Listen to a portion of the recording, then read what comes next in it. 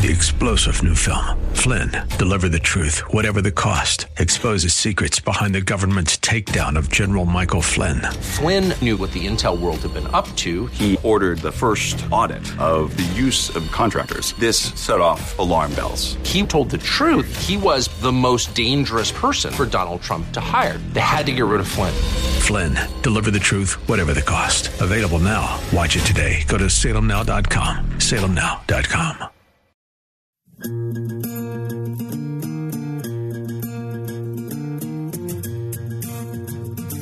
Hey everybody, welcome back to The Common Good. My name is Aubrey Sampson alongside my co-host Brian Fromm, and we are thrilled to be joined by the author of an upcoming book.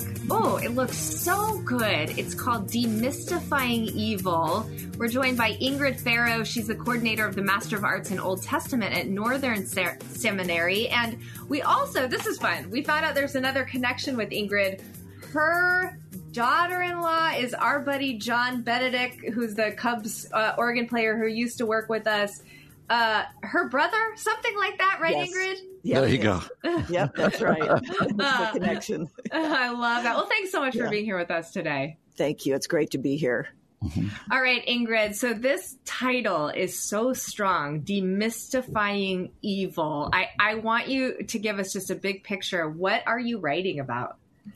It is the big question, and that keeps many people from church, many people from God, drives a lot of people away from God and others. Yeah. And people don't want to talk about it. And our churches have tended to not want to bring in the conversation. People want to avoid. N.T. Wright, New Testament scholar, says most people treat evil in three ways. First, they don't expect it to happen. Second, when it happens, it slaps them in the face. Mm-hmm. He said, therefore, they tend to respond in immature and dangerous ways. Wow. And that was really the story of my life until the Lord actually sent me to seminary to get answers, because I was like, I was deconstructing my faith before it became a term. It was like, God, I don't even know why I still believe in you. I don't know. I haven't seen goodness in my life or love and so forth. And so I just had this strong sense, you go and get answers from Scripture for yourself out of Greek and Hebrew. So good for you. That's amazing. Love that. Ingrid, I'd love to hear, as much as you're willing to share, a little more of that story. And what was it particularly about hard times and evil that puts you down that path to almost losing your faith? Yeah.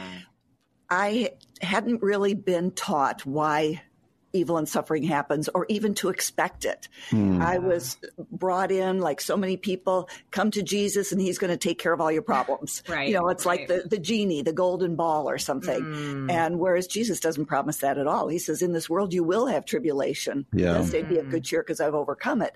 But we don't talk about that so often in the churches. It's starting to happen now. But for generations, or at least, decades, we've had very, very little conversation about evil, suffering, pain, trauma. Yeah.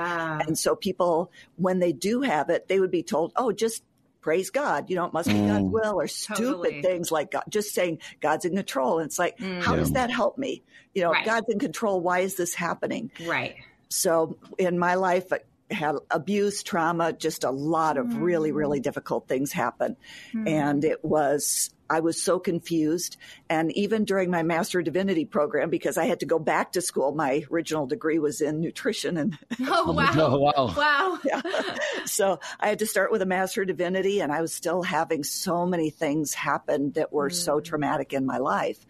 My second husband took his life. My first husband had tried to kill me. I mean, it was just, I had a lot of really distressing things. And I was a Christian and trying to be faithful and serve God and tithe and give and just, and it's like, why is everything going wrong? And the beautiful thing is that when you keep asking questions, it says, seek and you will find. And so I had to really dig deep and seek. And so this book is the fruit of both my life, my struggling with God, my wrestling with God, my wrestling with Scripture, and information, the actually answers. You hate to say answers because there's still so many questions, right? But brought so much clarity. And so this is really the fruit of my life, 15 years of research and study and pulling that all together. Oh, Ingrid, I cannot wait to read this book. It comes out December 5th. Where can our listeners pre-order a copy? Where can they find and follow you? And then I actually have a couple more questions about the book itself. Yeah, thank you. It is IVP, InterVarsity Press. It's all booksellers, Logos Christian Books and so forth. Logos also has it for those who use Logos. So it's available in most places, either as an ebook or as a hard copy. Perfect. Again, the title is Demystifying Evil. Let me ask you another question, Ingrid. Do you define evil in the book? I know that's a massive concept, but I think that's why I'm asking, because I think sometimes we don't know what's evil, what isn't evil. Is it the spooky thing in the dark? Is it something else? Do you unpack that? Absolutely, I do. And one of the important things is to understand evil. We first have to actually know what is good. So the title of, the common good, we have lost in our culture what is goodness. Yeah. And we have distorted God and calling anything evil, including some of the things that God does. And Scripture clearly says that God is not evil. So I do unpack that. And so evil I define as the corruption of the corruption of creational and relational goodness. So we have to start with what is good. And if we don't know what is good is, if we don't know what the real is and who the real is, we will be confused and we will call evil good and good evil. Wow. And that was what happened in my life. Wow. Oh, so powerful. Ingrid, I'm sure this is all in your book and we want people to go get it, but do you deal with, like, in our day and age, we don't talk a lot about like spiritual forces. We don't talk a lot about like, princes and principalities and all of this stuff. How do you deal with that when having a conversation about evil? Good question. Yeah, it is. I have part 4 in my book is on that question. Great. Who is Satan? What are and actually defining what Scripture calls these different realms of spiritual beings, both malevolent as well as those who are on God's side. And so just breaking it down, what does the Bible say about these spiritual forces that are at work? So that is also a conversation so many churches and Christians have either been afraid of, they're afraid of the devil. We're not supposed to be afraid of him, but we need to know who our enemy is. Yeah. And that he does have schemes. He has plans.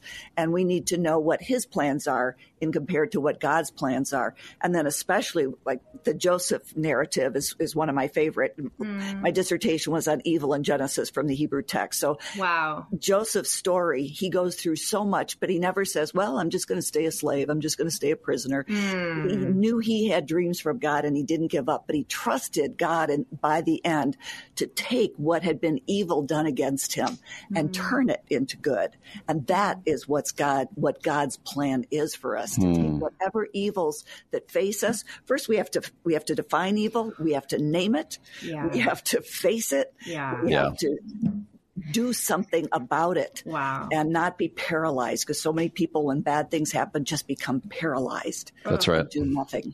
Yeah. Oh man, I cannot wait for this book to come out, Ingrid. This is so good. I am going to ask you to shepherd our listeners a little bit, because I'm sitting here thinking of the person who is in that paralyzed place. Man, suffering has hit hard. They're hurting. They've had a year of just pain and heartache. And like you said, maybe they're looking around going, God hasn't been good to me. I have seen no goodness. What's just a word of like, hold on for that person?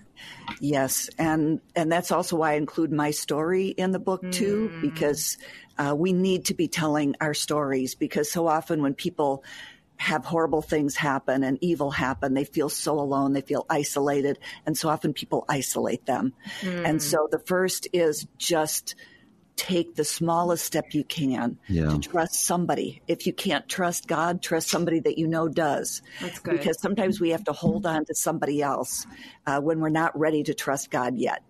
And so that you just take whatever little step, and every day or every week, just try to take a little step towards saying, maybe I'm going to give goodness a chance. Maybe there's just even a possibility that something good is possible in my life. And that's a place to start, just to even have a little bit of hope, because it's losing hope that really destroys us. And evil can cause us to lose hope, to lose trust, to lose faith in people and God and the church and everything.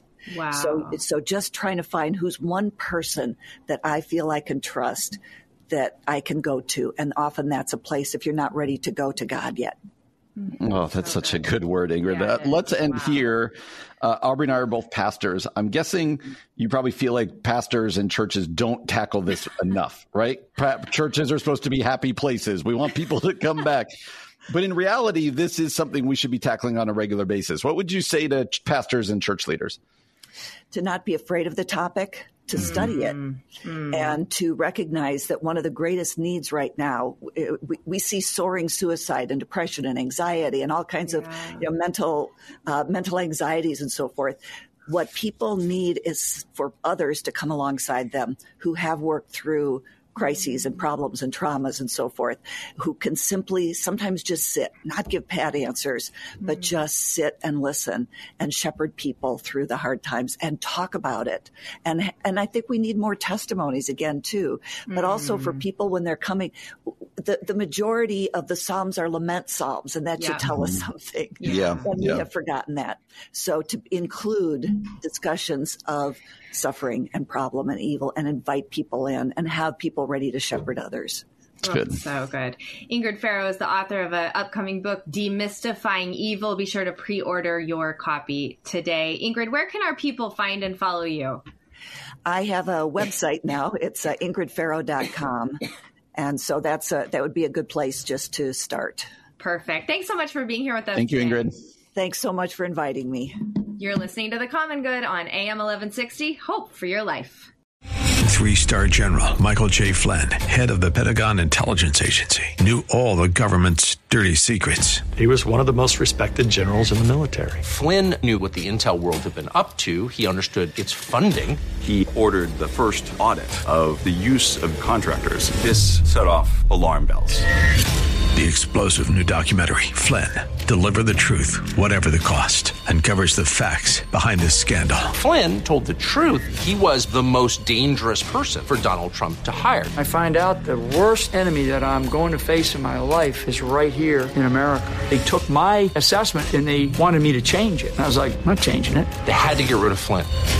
With in-depth interviews, archival footage, and never-before-seen personal records of the man behind the headlines. I just felt like I was drowning. Flynn, Deliver the Truth, Whatever the Cost. Available now. Watch it today. Go to salemnow.com. salemnow.com.